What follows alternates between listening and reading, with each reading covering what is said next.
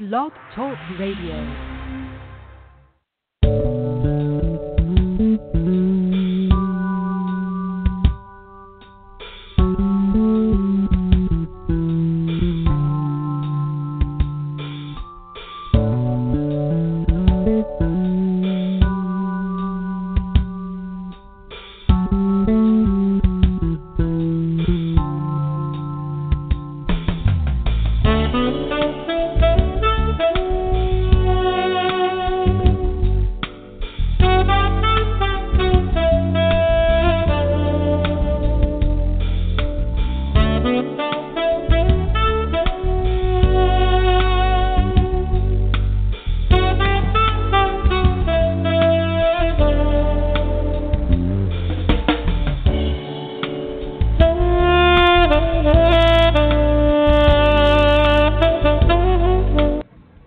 Hello and welcome to Blog Talk Radio's A Date with Destiny for Monday, October the 9th, 2017. I'm your host and author of the book Destiny Awaits, The Pouring Out of Wisdom for Humanity to Drink, Lisa M. Saunders, coming to you from Owings Mills, Maryland.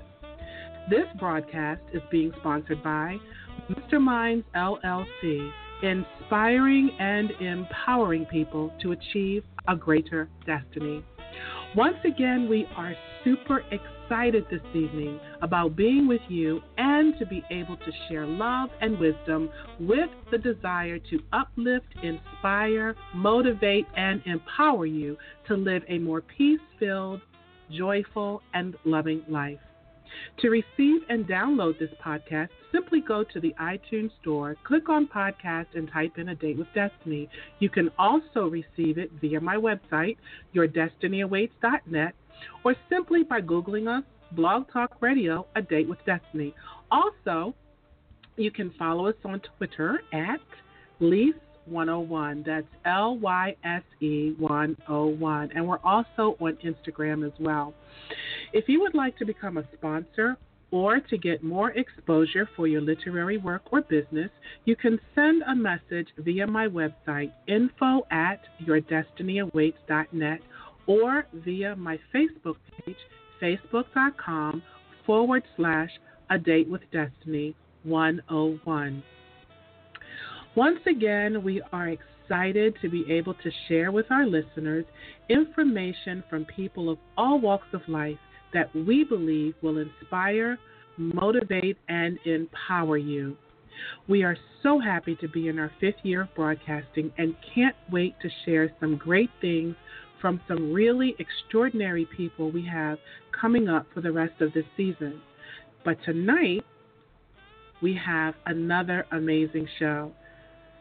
We have joining with us this evening the typewriter artist, Mr. Vincent Hall. Vincent Hall is a 76-year-old artist from Queens, New York, who uses the typewriter as a paintbrush to recreate historical places in New York, such as the Brooklyn Bridge, made entirely by tapping out a few keys on his typewriter. His work has been sold to art collectors around the world. His art can now be seen in the Smithsonian Institute and has been commissioned to be in the National Museum of African History and Culture. Vincent graduated from the prestigious Bronx High School of Science in 1958, 2 years ahead of Stokely Carmichael in 1960, and 20 years before fellow physicist Neil deGrasse Tyson in 1978. After his studies at Hunter College, B.S. Physics 1962, Vincent began his work as a physical scientist for the U.S. Treasury Department's Bureau of Customs Laboratory in 1963. Many investigations later, he transited over to nuclear research at Radiation Applications, Inc., making significant inroads on Defense Department and jet propulsion laboratory contracts. It was while working on a NASA space erectable project in the 1970s that Vincent envisioned creating fine art utilizing differential equations to re-articulate a typewriter's output on papers. His theories merged spatial accuracy with imagery aesthetic. Vincent retired from the physics lab in 2008, devoting himself to the refinement and presentations of his typewritten medium. Whew, that's a mouthful. So, A Date with Destiny would now like to welcome Mr. Vincent Hall to the show. Hello, Vincent. How are you today? It's fine, Lisa. How are you? I am good, man. I'm telling you, after reading that was like a tongue twister and just a mouthful to say it. I can't even imagine what it was like to do all of that. Oh, my goodness. You are amazing. Well, thank you. It is rather difficult to well, I would have to just it's honestly saying it, to come up with an idea and develop it and work with it until you see the output.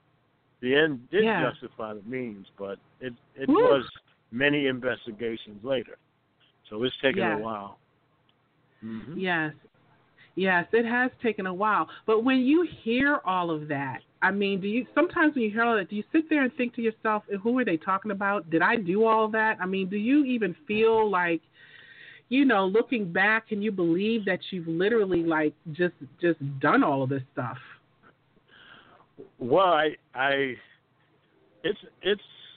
was a large undertaking to try and take something that had never been done before. Right. And particularly in the arts, which proliferated for thousands of years. We've had artists of all stripes for hundreds and hundreds of years, using essentially the same equipment, different paints and things like different media, but always the paintbrush. Yeah. Right? Or something or a pen, or a pencil, or a piece of charcoal, or whatever, but something that you could use your hand to move around and place the markings where you want them. Right. So it was, I guess, truly outside the box to say, well, I'm going to type it. When you say outside the box, there is no box when it comes to what you've done. Your work is some of the most amazing art I've ever seen.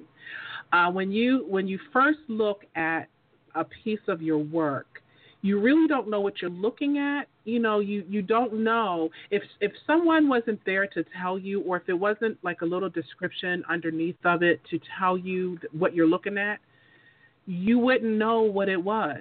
Because when I first saw your work, like up close and personal, and I'm looking at it, and then I'm like, oh man, this is nice. And then, you said, I think it was you, because, we were all together one evening, and it was either you or someone else that said, this is was done all by using the typewriter. I'm like, wait, what? What did you say? And they're like, no, everything you're looking at was a keystroke from a typewriter. It's amazing. Well, absolutely amazing. So tell me, Vincent, let's take you way back. Let's go back to the beginning. Because I believe that this, when you started this, if I did my research correctly, it was in the 70s, I believe. Right. How did this come about for you? Well, at my first inkling that art might be done on the typewriter was a contest I saw in a Reader's Digest for typewriter art. And they offered a $500 first prize and the second prize and the third prize for entries by a certain deadline. And they had some examples, like stick drawings that were done on a typewriter. And I thought that was relatively reasonable. I said, well, let me try and see what I can come up with. And I did a piece. I did an architectural piece in my parents' home. And before I knew it, I had passed the deadline, so I didn't get a chance to enter it. And I did see a few months later they published the winning pictures, And I thought then, I said, oh, well, that's what Reader's Digest was, a national magazine at the time. And in the 70s, it probably had a larger circulation than it has now. Mm-hmm. But in every doctor's office and every dentist's office, wherever you went, there was a Reader's Digest. So I thought then, well, that what I had done was fair, but I realized then, let me work a little harder at this and put and make it so it's not a random image. It's not something. It's something that has to be planned from the beginning, right? More or less, right. So that's it. And when you say planned, but wait a minute, let me stop you there for a second, because when you say planned from the beginning, what do you mean? Well, I usually start with a straight line. When you put that first straight line, which is the underline, on the paper, and you're starting to build the picture, if you are working, if you're doing an abstract design, then you could just put the paper in and start doing stuff. But if you're trying to replicate an image and have it look like something representative of the recreation you're trying to do, that's what I was trying to do, then it would have to be planned. And so to make the plan work, it would have to be mathematical, because the typewriter is so exact. Each stroke is going to come out a certain distance from the prior one, and so on down the line. So it's set up for exact replication of what the artist or typist inputs into it.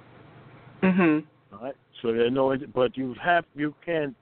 If you look closely at my work, you'll see that this is one letter, and that building is made out of these, and another building is made out of those, and they're different characters.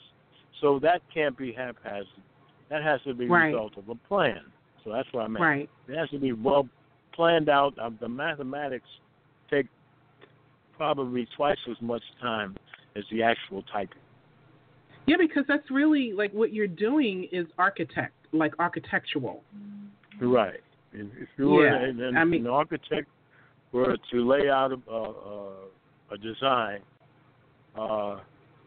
he would lay it out, and today's they have the computers, the NICADs which do it, but back in that time, the architect did his drawings by hand, and I've done architectural drawing. But it's part of my background. I guess that gives me, probably you would have to have that as much as the mathematics to really be able to competently execute the work. I was going to say, because because not having chance. It's the outcome of mathematical computations. Yep. And that helps me select the keystrokes that I'll use, and of course, the up and downs and how many across, and the overstrikes, which give me my depth and coloration and tone. So back then, also, I had the advantage of color typewriter ribbons being available to the consumer, because there weren't any word processors or computers during that time. So, I mean, virtually every office, every company had someone doing typing for them. So that I could get colored ribbons, and in doing that Brooklyn Bridge, I was able to get a brown ribbon that approached the color and tone of the actual bridge itself. So they don't have that available anymore? No, I just did a piece. I wanted to did a very famous piece, the Falling Water mansion that's in Pennsylvania. I wanted to do that, but I couldn't get green, and I couldn't get blue. I could only get red and black ink. So I'm working now in black and white, more or less. Oh, okay. Mm-hmm. Okay. Yeah. And that Mm-hmm. and that turns out just as well. I mean, again, it is some of the most amazing stuff.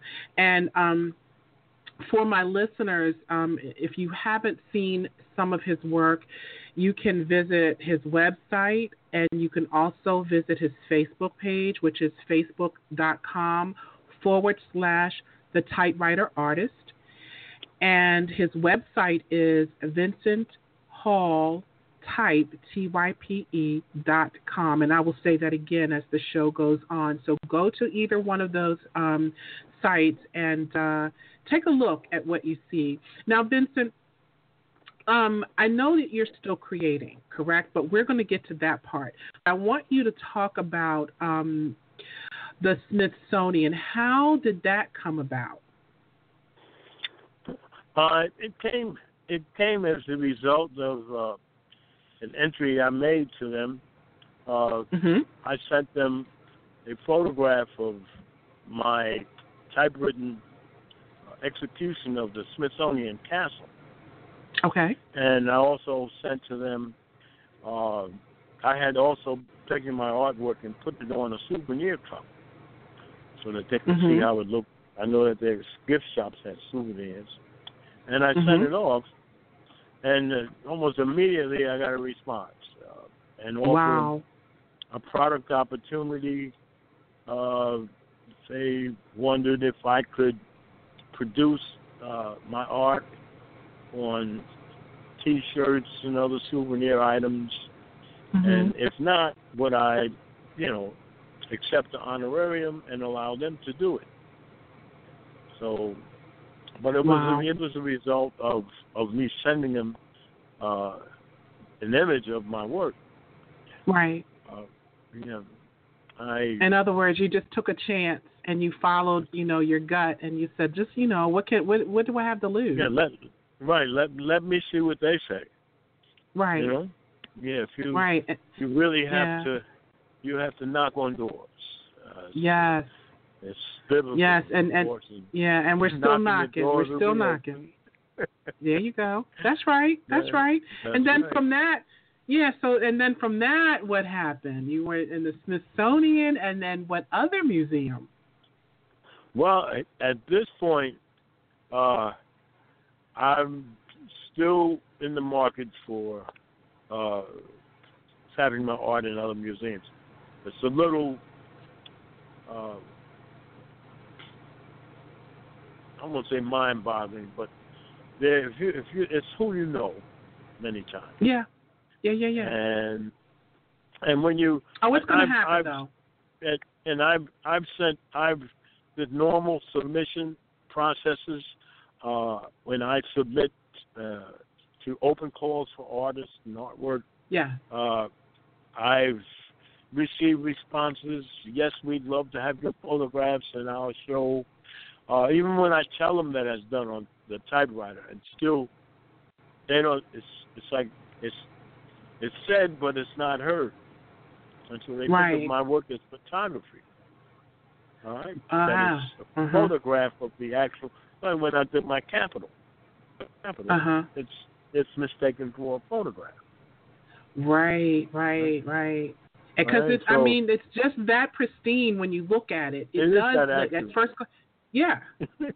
It's just amazing. I still can't wrap my mind around what you've done. I just, but you have been commissioned for your work to be seen at the African American Museum too. Well, yes. What happened was the Smithsonian Institute, which is the umbrella, which has the 19 museums. And my original intriguement to them was for the castle, and that's the one that they purchased. I took it down, met with the officials, and I sold them the print of the castle and signed the license for them to utilize it in their souvenir program.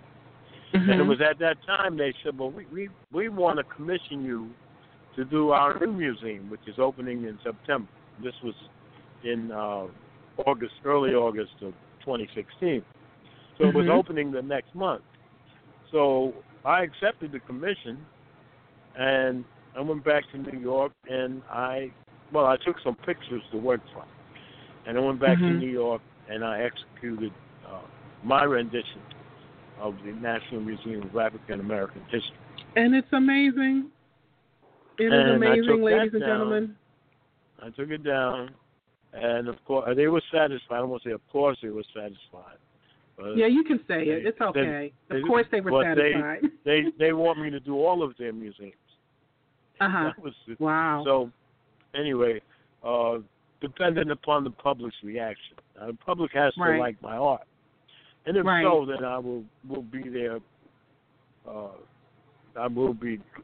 I'd have an open commission to do more of their museums. In fact, I've already done the National Museum of American Indian that they have in Washington. Okay. That's completed. All right. And then I'm working on the National Aeronautic and Space Museum. Wow. I have some portions of that already done. You know, I have so many questions, but I want to ask you real quick. Do you actually know Neil deGrasse Tyson? No, I don't. Oh, okay. There's a 20-year age difference. So I mean, yeah. I of course I'd love to meet him. We have that school at that time, even today, is an exceptional school, and we have a camaraderie, all of its graduates. In fact, I was in touch with a fellow graduate. He also was on the track team with me in the late 50s, and we ran into pen relays and did all that. His name Norman Marinoff, and we established contact with each other through Facebook. Oh, it was really great hearing from someone. We were very close teammates, and and from 57, 58, we were city championship caliber runners. Okay. On a relay team that it just was set new standards. And wow. So it was just this past month that we reconnected. So I don't think I knew that, Vincent. I don't think I knew that you were a track superstar. This family. Yeah, you're a superstar. Come on now. You can go ahead and just, I qualified for the Rome Olympics in 1960. You did?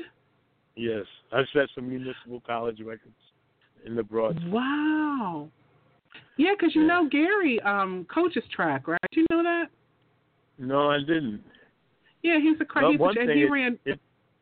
Yeah. Go ahead. He ran what? No, I was going to say he ran in Penns too when he was in school. He got a scholarship to run, so he was a superstar as well. Okay, so that's good. And my daughter, as a matter of fact. Well, it small certainly world. sets I didn't you know up that. for a life. It sets you up for a lifetime of healthy fitness. Yeah. Never been out of shape. Yeah. Or grossly out of shape, and it's. I think it's any sport where you have to train and condition and develop your body. It's something that establishes the firmament, establishes the body being that can have longevity easily. Yes. All right. Yes, I agree. And go ahead. Mm-hmm. No, I was just going to say that if people look at you, like you can go on his website too and Facebook, and his picture, ladies. Okay, I'm speaking to the ladies. You would not be able to tell that he's 76 years old. So the track when you were running back then, and you've kept yourself looking good, and it's important, And so your quality of life is not only for yourself but for your family. Yeah. It's important that we keep our lives well settled and healthy. a healthy lifestyle is important because at this point in the years, and you look around, and so many of my classmates, peers coming up are gone. Mhm. And I lost many of my friends in the Vietnam era. Fortunately for me, I was overage for Vietnam. Mhm. That was good. So I was too old to be drafted. But so for those that were younger than me that did, many of them didn't come back. And then you have the scars of other things that happened in the inner cities, from the unfortunately drugs, and just life takes a toll on so many people. Yes. That a healthy lifestyle is it builds your armor to protect you, through the years, and life is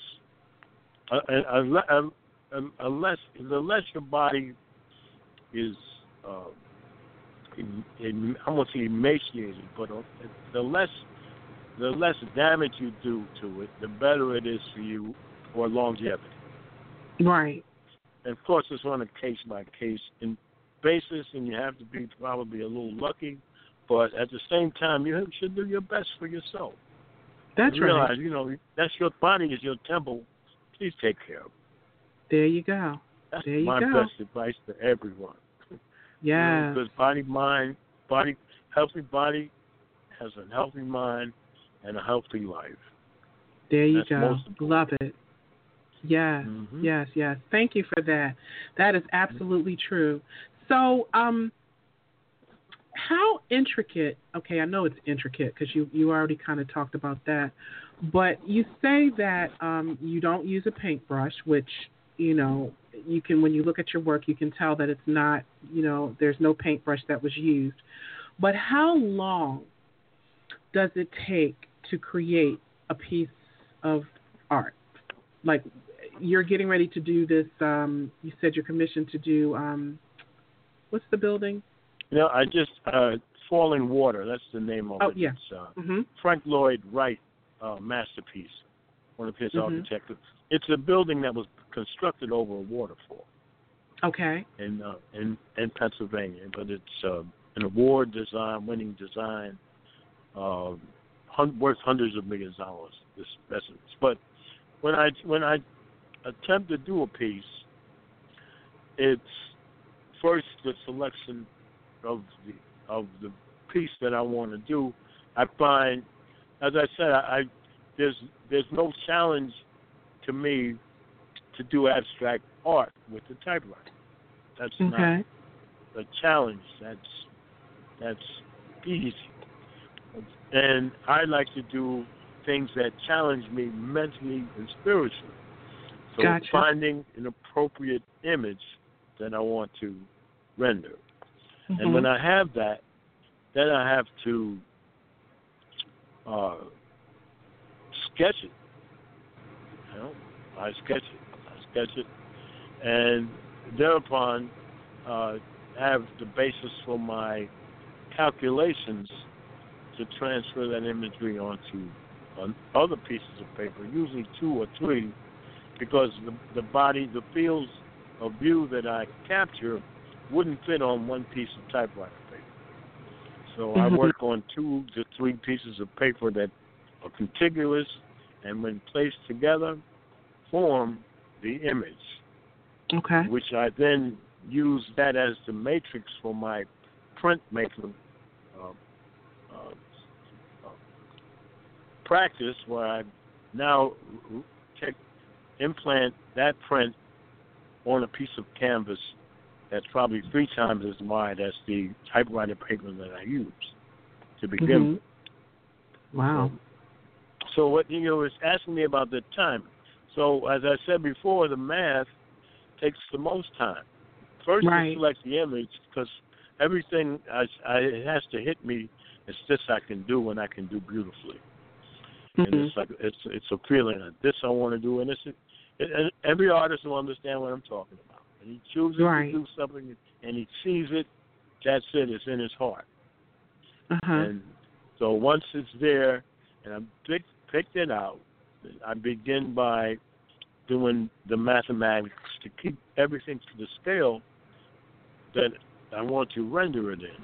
So I come up with conversions, factors, and my mathematics, my differential equations. And having minored in mathematics, I did take a course in the theory of math, which after the differential equations and calculus and all that, I took a course in the theory of math, which gives you another understanding of how math might be used. Right. Right. Well, you just go on with your bad self. You just go. Well, as I say, I have art, my body of work. Art is classified by medium. It's how the image was executed. And for all the great artists, from Michelangelo to Matisse to Rembrandt to all the artists that are recognized as being the great artists of the world, they've used the paintbrush.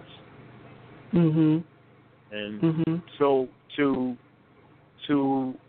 when you see my work and examine it and realize that it is all typed, every key, every mark there is from a typed stroke. Right. That end result, that canvas or that piece, is unlike any art that exists in the world. You are absolutely right. I'm looking at a piece of it. I'm looking at it. I just, I just, woo. There's no art. It's amazing. So that's my dilemma when it comes to pricing. Well, first of all, is that I once the Smithsonian purchased 2 of my canvases, I realized, okay, I must be a good artist. They don't just buy art, anybody's stuff. Okay, so that validified, or that gave verification to my theory that it was fine art. Because up until the recognition of a museum, something new is just what you call it. It hasn't been recognized. So the recognition is there. Right. And then how do you value it? Well, you value it by, looking at the art market is always compare your art to others that have a similar style or a similar technique. And thereupon, there is no one. Right. And has never been anyone. Right. So how valuable is it? Right. That's the dilemma. But yeah. No, go ahead. No, it's not problematic. It will resolve itself as I engage more in the marketing of my work. That's something I've failed to do. But as now I realize that I have to really be much more involved in this marketing and get it out there so that it is so the people know about it. Nobody knows about it. Right, and then we don't want you to transition from this realm, and then all of a sudden, oh my gosh, his work, look at this, and it's now $1 million just to buy a piece of your artwork. We don't want that. We want you to get all of this while you're here. I hope so. Because it's not getting any younger. No. But you know what? And listening to, thinking, because my mind is always thinking, when we were going back to Neil deGrasse Tyson, how about thinking about something to create, and so that you could send it to him maybe? That's a good idea. In fact, I understand. He's the director of the Hayden Planetarium. Okay. In Manhattan, in New York.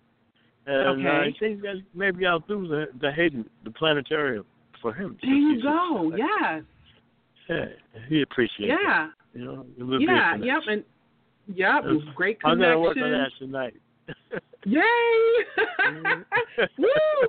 So look, I want to see the finished product before you send it out. So I just want to see it. Of course, it's in the works. All right. Wonderful. Yeah, because I think once he gets that, oh my gosh, that right there is just going to elevate you immediately. Yeah, it certainly would be a conversation starter. Yes, absolutely. And then you all went to the same school back in the day. Come on, you can't lose on that one. That's the uniqueness of it. Yeah, okay. And I went there in 1955. Okay. So fact, that was it. That's great. Yeah. I've got a Time magazine picture of me in 1956 at that school. What? Yeah. Where is it, Vincent? It's in my portfolio in my case. All right, but it's get that on your website. And their microfilms. Uh-huh. They did a story on the school, and they said the median IQ was in the 140s, but there are some classes where that average IQ was 160 and more.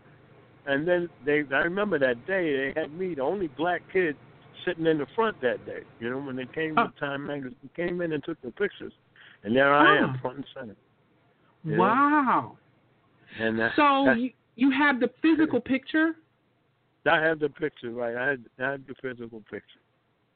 Well, you know what? We got to take a picture of that so we can get that on the website. Okay. That's we got to get that out there. Oh my gosh. It was a classroom. They took a picture of the class. Right, to run the story. And normally I sat towards the rear, but on this date the teacher had me sitting up front.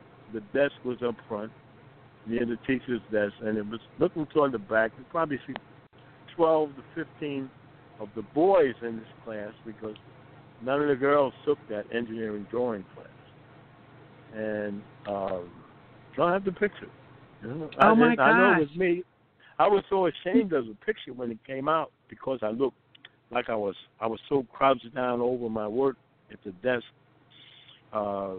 And, at 14, 15 years old, you don't really understand. I didn't understand the magnitude of being in Time magazine in 1956. Wow. See? In school. That was just a prerequisite of what was supposed to take place now. I want to see that. I hear you. Okay. Yeah. That's amazing right there. We have to get that. Is it in good condition? It's a photograph I took from Time magazine's website. Oh, okay. You go on and you go into their micro features, and then it brings up the story on the Bronx High School of Science that they ran in 1956. Okay. Right? And it brings up the story and it brings up the pictures, and I photographed the screen. So that's wow. Probably could get the actual magazine in print one day, and I have to have a few more dollars. Okay. Wow. Yeah, you'll get it. Yeah. Mm-hmm. You'll get it. So, before we, wrap it up, Vincent, what is your vision? I know you talked a little bit about it, but what is your vision going forward? We need to get you. We need to get you out there more. We need to get your work seen as much as possible. And for my listeners, if anyone has any suggestions or would like to do an art show, would like for Vincent to do an art show or anything like that, please, you can contact us on his Facebook page, facebook.com/The Typewriter Artist. You can also get in touch with him via his website, Vincent Hall-Type.com. That's Vincent Hall-Type, TYPE.com. Mm-hmm.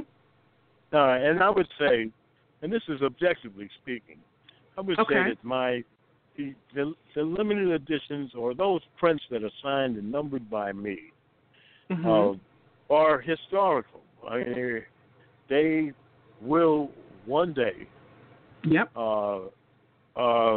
be something that, for all the artists and art critics and everyone who's working in art today, is using the same means, that paintbrush that was used 100 years ago or 200 years ago. And that's all fine art, and that body of work we've got media applied to canvases by many means, and usually it's all the same in the sense that the mechanical process, the holding of the hand and directing that implement, whether it's a paintbrush or a pen, or it's controlled by the hand directly. My work is also controlled by the hand directly, but in the process that my input is to press the key down on the typewriter. And it comes out and makes the mark. Right. So that's mechanically distinct from other art that's on canvas. And the canvases exist as the only ones of their type. And then it comes down to the aesthetic of the image, and I think my work has merit as insofar as it's having a quality, a strikingness, a beauty to it that would command respect artistically, no matter how it was done. Right. Absolutely. No matter how it was done, it's a beautiful picture.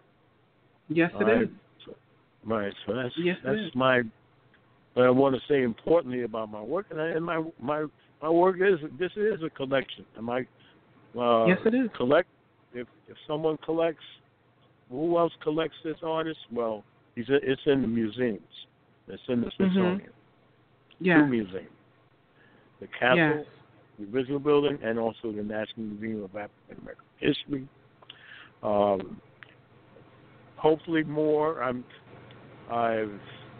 really not the best salesman because I invented this medium all on my own. Didn't come out of a university, an art school, or anything like that. So all those contacts that one establishes as they work their way through fine arts degrees, master's degrees, shows, and where their work is exhibited amongst their peers and comparable artists. I missed all that, That's okay, because you know what? You know what? But I do believe evidently these people, I just feel I created my own medium. You did. Right. You did. And the thing about all of this is one thing I have to say. And you talked about just now other people, going to these art schools and have these connections and this connection. Sweetie, you got the biggest connection there is, and that is God. The world, they just don't know how big your God is yet, but they getting ready to find out. How about that? I'm with that? You all the way, 100%. All right. There you go. Right. Because let me tell you, when you believe and when you've created something this incredible, you're actually the Vincent Van Gogh of today, as far as what you've created. And I know it just didn't come out of the sky. You know what I mean? You were given this gift, this talent, and when God leads you to it, He will bring you through it. So I don't know the way, I don't know how or where, I can't see that far ahead, but because I don't need to. All I know is we got faith, we believe, and you just sit back and watch. You've already done the work. I'm going to persevere and continue to put in my work too. Yeah. There you go. That's right. Because that's a wonderful idea, a suggestion you gave me with respect to Neil deGrasse Tyson. Doing because he, as the director of the Hayden Planetarium, and that's a beautiful structure. Yes, it is. I've never been, but I've just seen pictures. Yeah. Yeah, I can work. I'll work something. I can do something. Okay, and when you do, we're going to get in touch with him. We're going to send it to him, and then you are going to receive a phone call from him. How about that? We done claimed it, put it out there. That seems like a possibility. Oh no, it's done. He has that kind of an inquiring mind. I mean, yes, he's very inquisitive. He'll want to know. Oh my gosh! And the two of you talking. Oh my gosh! I can see you guys talking for hours. Okay, hours. I can imagine. Yeah. You know, so yeah, this is already done. Coming from that special alma mater, you know? Yes. Yeah. Yep. So, ladies and gentlemen, you've heard it here first. You've heard it here. So make sure you keep following Vincent on his, by his through his Facebook page, facebook.com/The Typewriter Artist, because we will be posting updates and keeping you aware of, what's going on. And also, if you want to buy some of his work, visit his Facebook page or, again, his website, VincentHall-Type.com. Either one of those, you can get in touch with him because we will continuously post. So, yes, I'm so excited for you. I just can't wait. I can't wait for the greater things that's about to happen, and that's already in the works. We just don't see it yet, but it's there. Mm-hmm. So This is pretty exciting. Yes. So, Vincent, I just, so I always ask my guests, because we're down to that time. Time goes by so fast. But I always ask my guests that come on, especially those who have created something, whether it's their own business, they're out here inspiring and motivating and empowering other people. And you have so much. You've done so much in your life already. You've already been a blessing to so many. You're blessing me just by being here and sharing a huge part of your journey with us, and I so appreciate you for doing that. So why don't you leave us with something, a piece of advice or something that these people who want to start a business or who want to follow their dreams and their passion, that they can take home with them. So what would you say to, you have so many people tuning in today. And not even today, they'll be listening from here until eternity because this is out there now. So what would you like to leave them with? Well, I think we touched on my fervor for keeping one's health, keeping one's body and mind just as, I won't say clean, but take care of yourself. Don't get into the bad habits, smoking, and debilitating the body, because that's where you will lose your powers. Yeah. When they're emaciated by unhealthy lifestyle and the end results of years like that. So first off, put it in your mind that if you want to do something, then you want to be healthy enough to do it well without the interference of things that you can avoid. And secondly, no one has a monopoly on expression or creativity. We all have some. Develop yours, inculcate it in the way you look at things.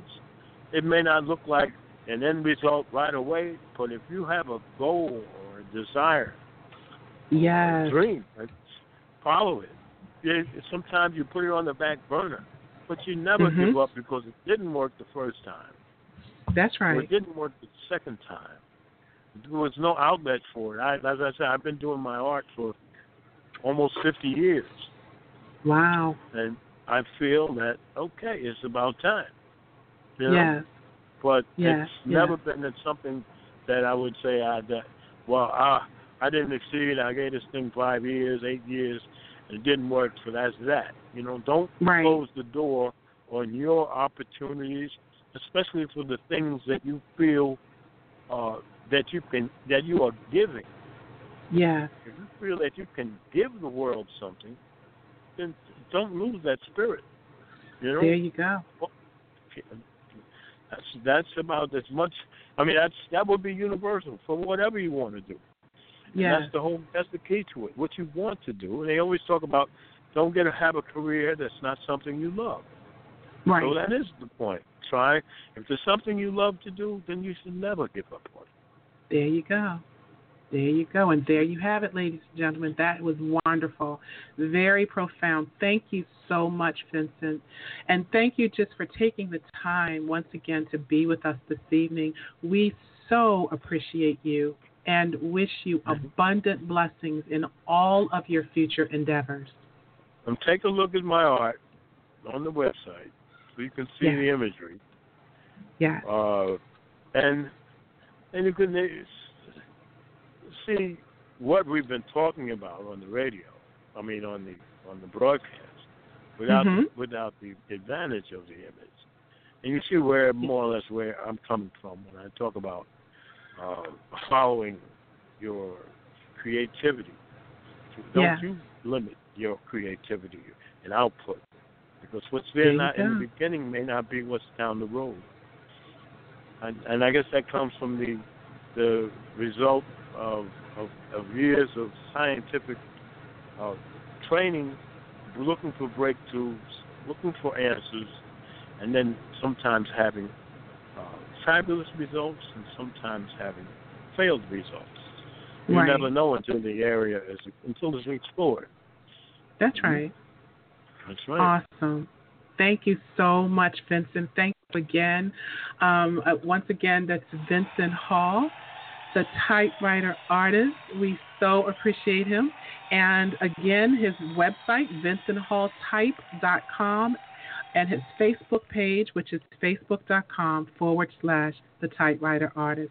So, Vincent, we're going to have you come back sometime next year, and we're going to have so many wonderful things that have happened since this broadcast.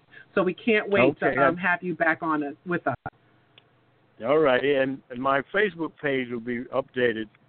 I'm having a show in Arizona for Black History Month in February and March. And that information, it's in Surprise, Arizona. But for the benefit of those that may be in that area, that's a bookmark that I'll be adding to the website. Awesome. Yes, please. We have to get that updated ASAP. Okay.